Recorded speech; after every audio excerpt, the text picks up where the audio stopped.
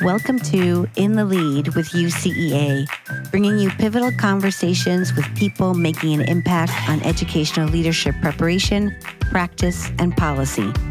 I'm Monica Byrne-Jimenez, Executive Director of the University Council for Educational Administration. In today's episode, we hear from Dr. Bonnie Fusarelli, Program Coordinator for North Carolina State University's Educational Leadership and Educational Evaluation and Policy Analysis Program. She is also the Director of NC State's Leadership Academies. She shares with us how NC State incorporated diversity and equity into its program redesign efforts. How did this group of stakeholders address their community's unique equity dynamics? What kind of progress did they make, and how did they measure it? Listen to find out. Welcome to In the Lead, Bonnie, and thanks for being here. Thank you so much, Monica, for having me, and thank you for allowing me to represent all the faculty at NC State to tell you about the really exciting work that we've been doing. I'm just really honored to share it with you today. Well, that's a great place to start. So how did the faculty at NC State decide to pursue this initiative? NC State, we've been working on trying to build a better principal preparation program for a long time. And when the Wallace UPPI opportunity came up, we were invited to apply and we went after it full force. We worked on the proposal collaboratively so that everybody felt a part of the initiative. And we were just really excited to have an opportunity to truly partner with districts and have some money in the game. So we could do the things that we couldn't do previously as far as really building partnerships. So sort of building and strengthening the work that had already been going on. That's right. That's right. That's fabulous. We really wanted to focus in on your diversity and equity efforts. Yeah. Because we've heard so much about them. And so I guess maybe to start with the process that you engaged in to develop a shared definition of equity and diversity with your partners, maybe even internally to your faculty. Yeah, absolutely. Well, let me first start with my why, because I think that is what anchors all of our work, is for each of us to know, why did we engage in the equity work? And for me, it's my faith.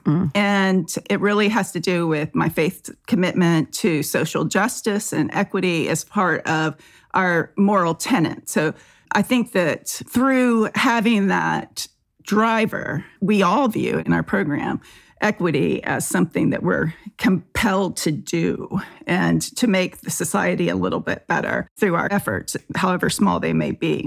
And I think that we also really work hard to recognize our own biases that we have and that we bring to the space, and being very aware of that, because we all have bias, but it's about seeing how our bias impacts other people and hurts other people, and how can we tap that down and exchange that for ways that we're building up people.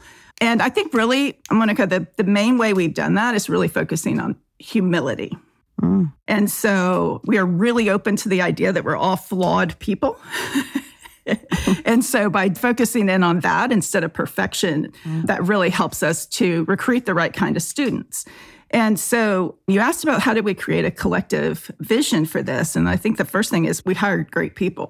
So our faculty, when we interviewed, we were, this is what we do. We go out to the field. We go out to the historically underserved communities. We do work in service that may not be recognized by traditional academic measures of success. And if you're not on board with that, then you're not going to be happy here. And fortunately, we found some really fabulous people who were totally on board with that. Right. And we really started to build that collective vision of excellence through some of our design studio process that we did with the Wallace Foundation money, working with our district partners. And as part of that, we said, what does a great principal need to know and be able to do? And that's beyond just what do the national state standards say, because that's not enough, right? We really wanted to focus in on what is that heart of a leader? How do you get to break through practices instead of just best practices? How do you really show up for other human beings? And I think with having those discussions, we really were able to formulate this collective understanding of what we really are trying to do is to help individuals become the type of people that in their practice that are welcoming to all people, that serve a community that they embrace wholly, and really see their leadership as community leadership, not just school leadership. And I'm talking a lot, but I think for us, that shared vision goes beyond just our partner districts. We start with recruiting our students around that vision. So just last night, I was actually doing a recruiting event. And at the end of our, here's our bells and whistles, why you want to come to our program, we talked to them about, you have to make sure our program's the right fit for you. Because we're going to push you. We're going to challenge you. Right. And so we have this series of statements that we use. We'll say, we are a community of educators. Here, I'll just give you an example really quickly. We are a community of educators who try to be good people, doing good in the world by improving schools and making a difference in the lives of our students, our families, and our communities. So if you believe, then you belong with us. We strive to be gracious and generous. If you also are that way, you belong with us. We think and live our values. We speak up when we see injustice. If you believe that, you belong with us. And I think one of the big ones, I said humility earlier, and we have this on the screen in big print, right? We believe leadership is a privilege. And with privilege comes big responsibilities. And so if you're like us, you believe to whom much is given, much is expected, then you belong with us. So we start with making sure our students, before they even apply, are oriented to the mission that we are collectively on at NC State as a faculty. So going back to what we were discussing about why this initiative, why this universal commitment, really we had deep discussions about what is our legacy. We have as some of our core readings, Dale Carnegie and Stephen Covey, and really getting at what is your legacy that you're leaving in this world. And I think by deeply diving into that, we all collectively came to an understanding about this importance. And it doesn't hurt to have several research faculty who their work is really focused on this. Anna Egalite has done some incredible work about race matching with teachers and students. And so they help us stay really rich in the most current literature. And our district partners all see equity as a really important topic for their schools. Yeah, and I think I'm really struck by the importance of actually what you started off with, which was humility. Because I think humility allows us to embrace a learning stance, right? There's so much I have to learn about myself, like you were saying, but then to learn from others. And that's usually not the positions that institutions of higher education put themselves in with partnership with school districts. That's true. And so was there any sort of internal dialogue or negotiation that had to happen to really begin to see your partners as true equals in this work? Our district partners, to be completely candid, when we first launched our leadership programs, before we got the Wallace Foundation money, we didn't go in right away with, hey, we're all about social justice and equity. But we were working in some of the highest needs districts in the state, but they had experiences with people from the state showing up, and there really just wasn't a lot of trust. And so we really focused in hard on building that trust first and modeling that. So, for example, we would have course assignments where they had to do an equity audit, or they had to break out their student attendance data by race. And believe it or not, that was something that had never been done in some of our district partners. And by starting slowly with these assignments, and then we built in a component where their mentor principals could come and join some of our training, and they would get continuous education credit for that. So the resident, we call our interns residents, the resident and the principal were learning together and were exposed to the same kinds of ideas. We also did work by having the superintendents in these small rural counties come together for periodic meetings with really good food served, so we could get them to show up. And importantly, we did work with the school boards. So we have on our faculty former superintendents, former state superintendents, and they delivered some professional development to our partner school boards around competency-based hiring, around looking at what do you want, value-based leadership, what kind of values does the district have? And that really helped plant the seed. Now, all this doesn't happen overnight, right? It takes a long time to build these relationships. It takes a long time for them to know we're going to show up. And I think we finally knew we had arrived with those district partners when one of our superintendents who was retiring sent me an email And he said, some folks come out here, and I'm paraphrasing because I don't have the right frame of me, but he says, some folks come out here to Northeast North Carolina because they need to get their research done, or they want to be a do-gooder and do something for a short amount of time. And he said, but not NC State. You guys have stayed. You guys have committed to our communities, and you guys are making a difference.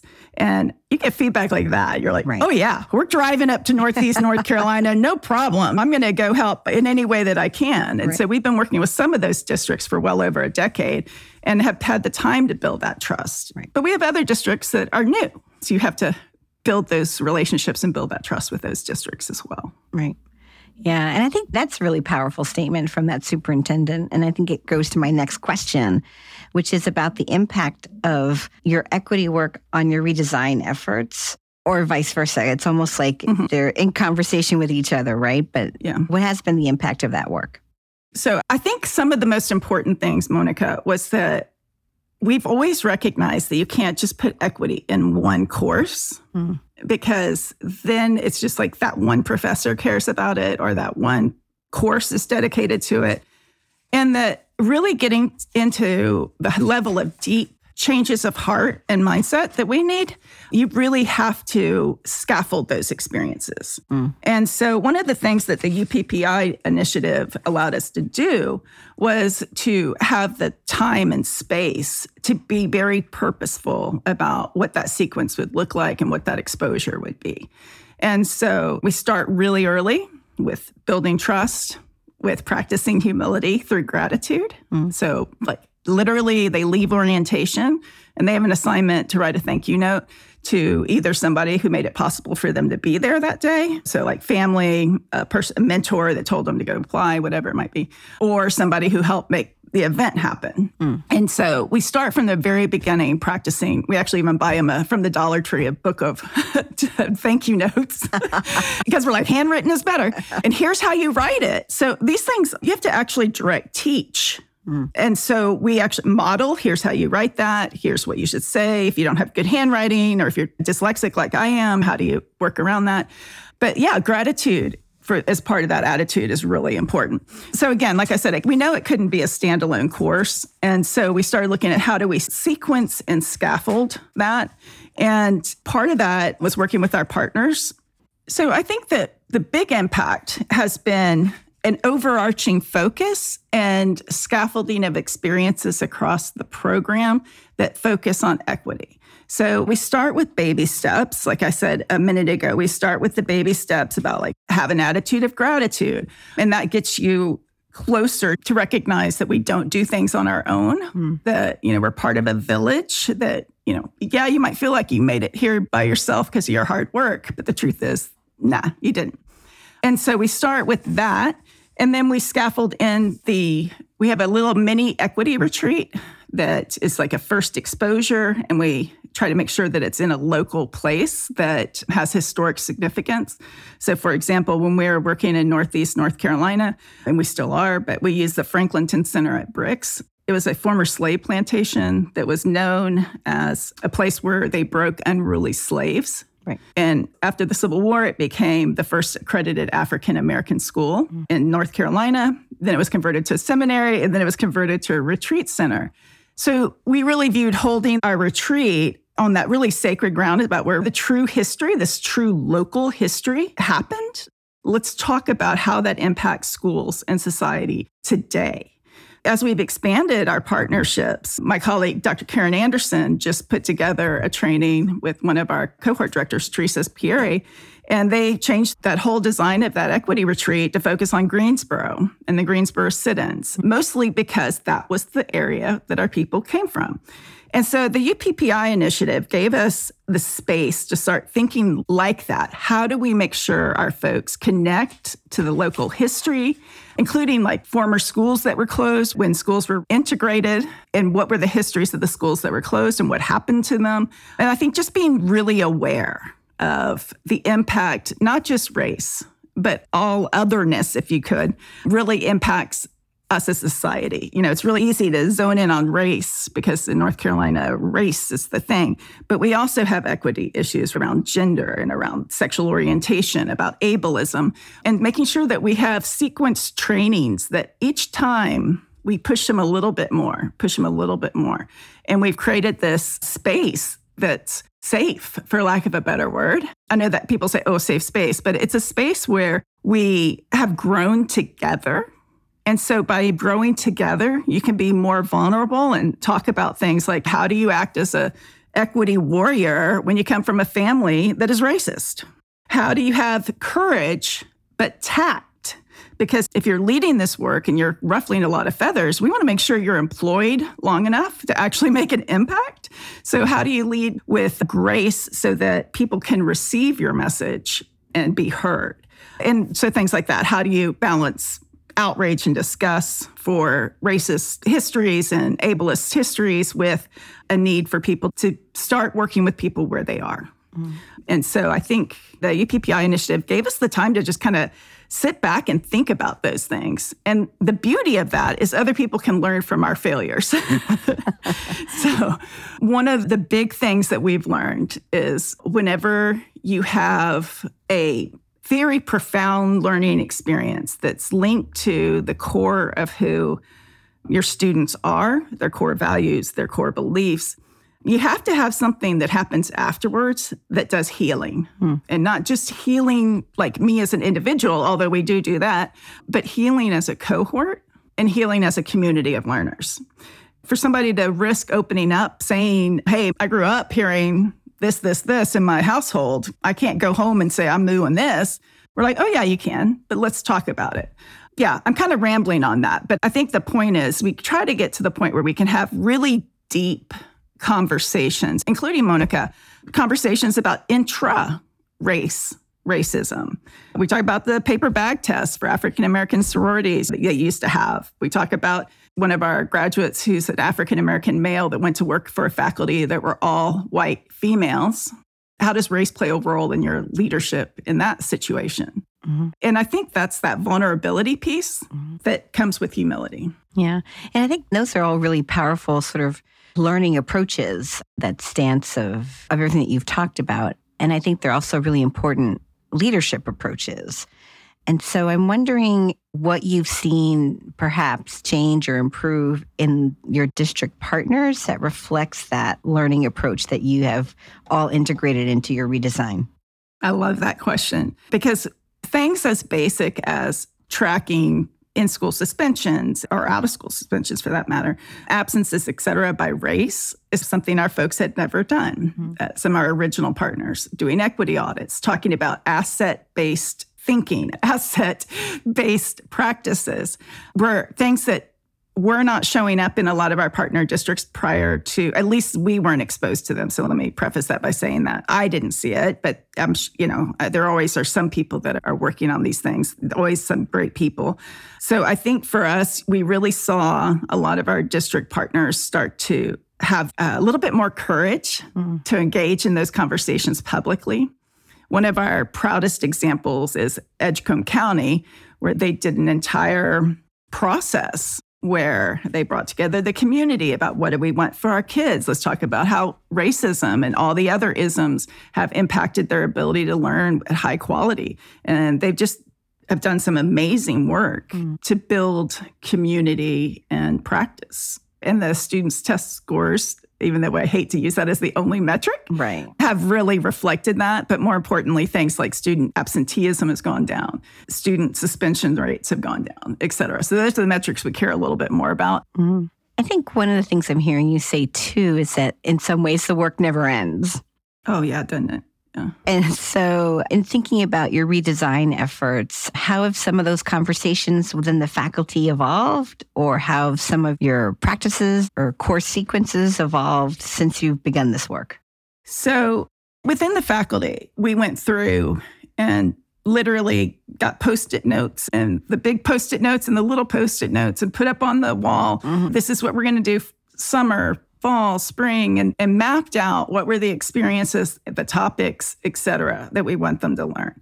And I think any program can do that. You don't need funding to do that, right? You can sit there and really be intentional about what do you want your students to learn, and be intentional about spiraling that curriculum so that you know that things that are difficult, like equity and social justice conversations, reoccur regularly. Almost every time you see us, we're going to be talking something about it.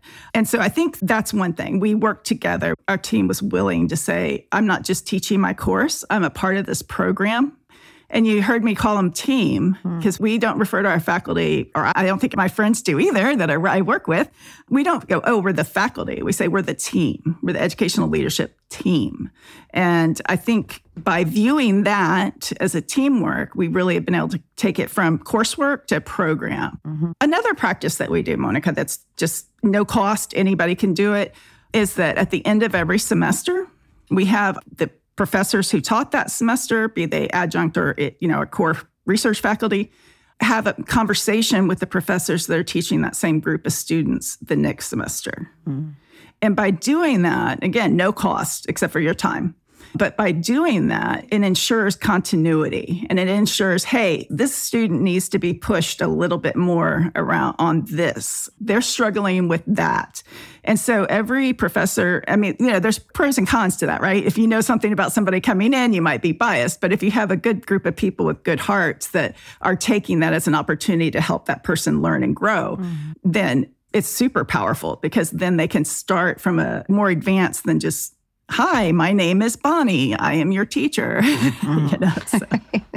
And then also, you've talked a lot about how you model equity and justice work. And I think what you're talking about now is also modeling a lot of care for the growth and development of your students, who are going to be the leaders that you hope to partner with down the road, right? And so it's about creating those trusting relationships that allow you to learn from each other.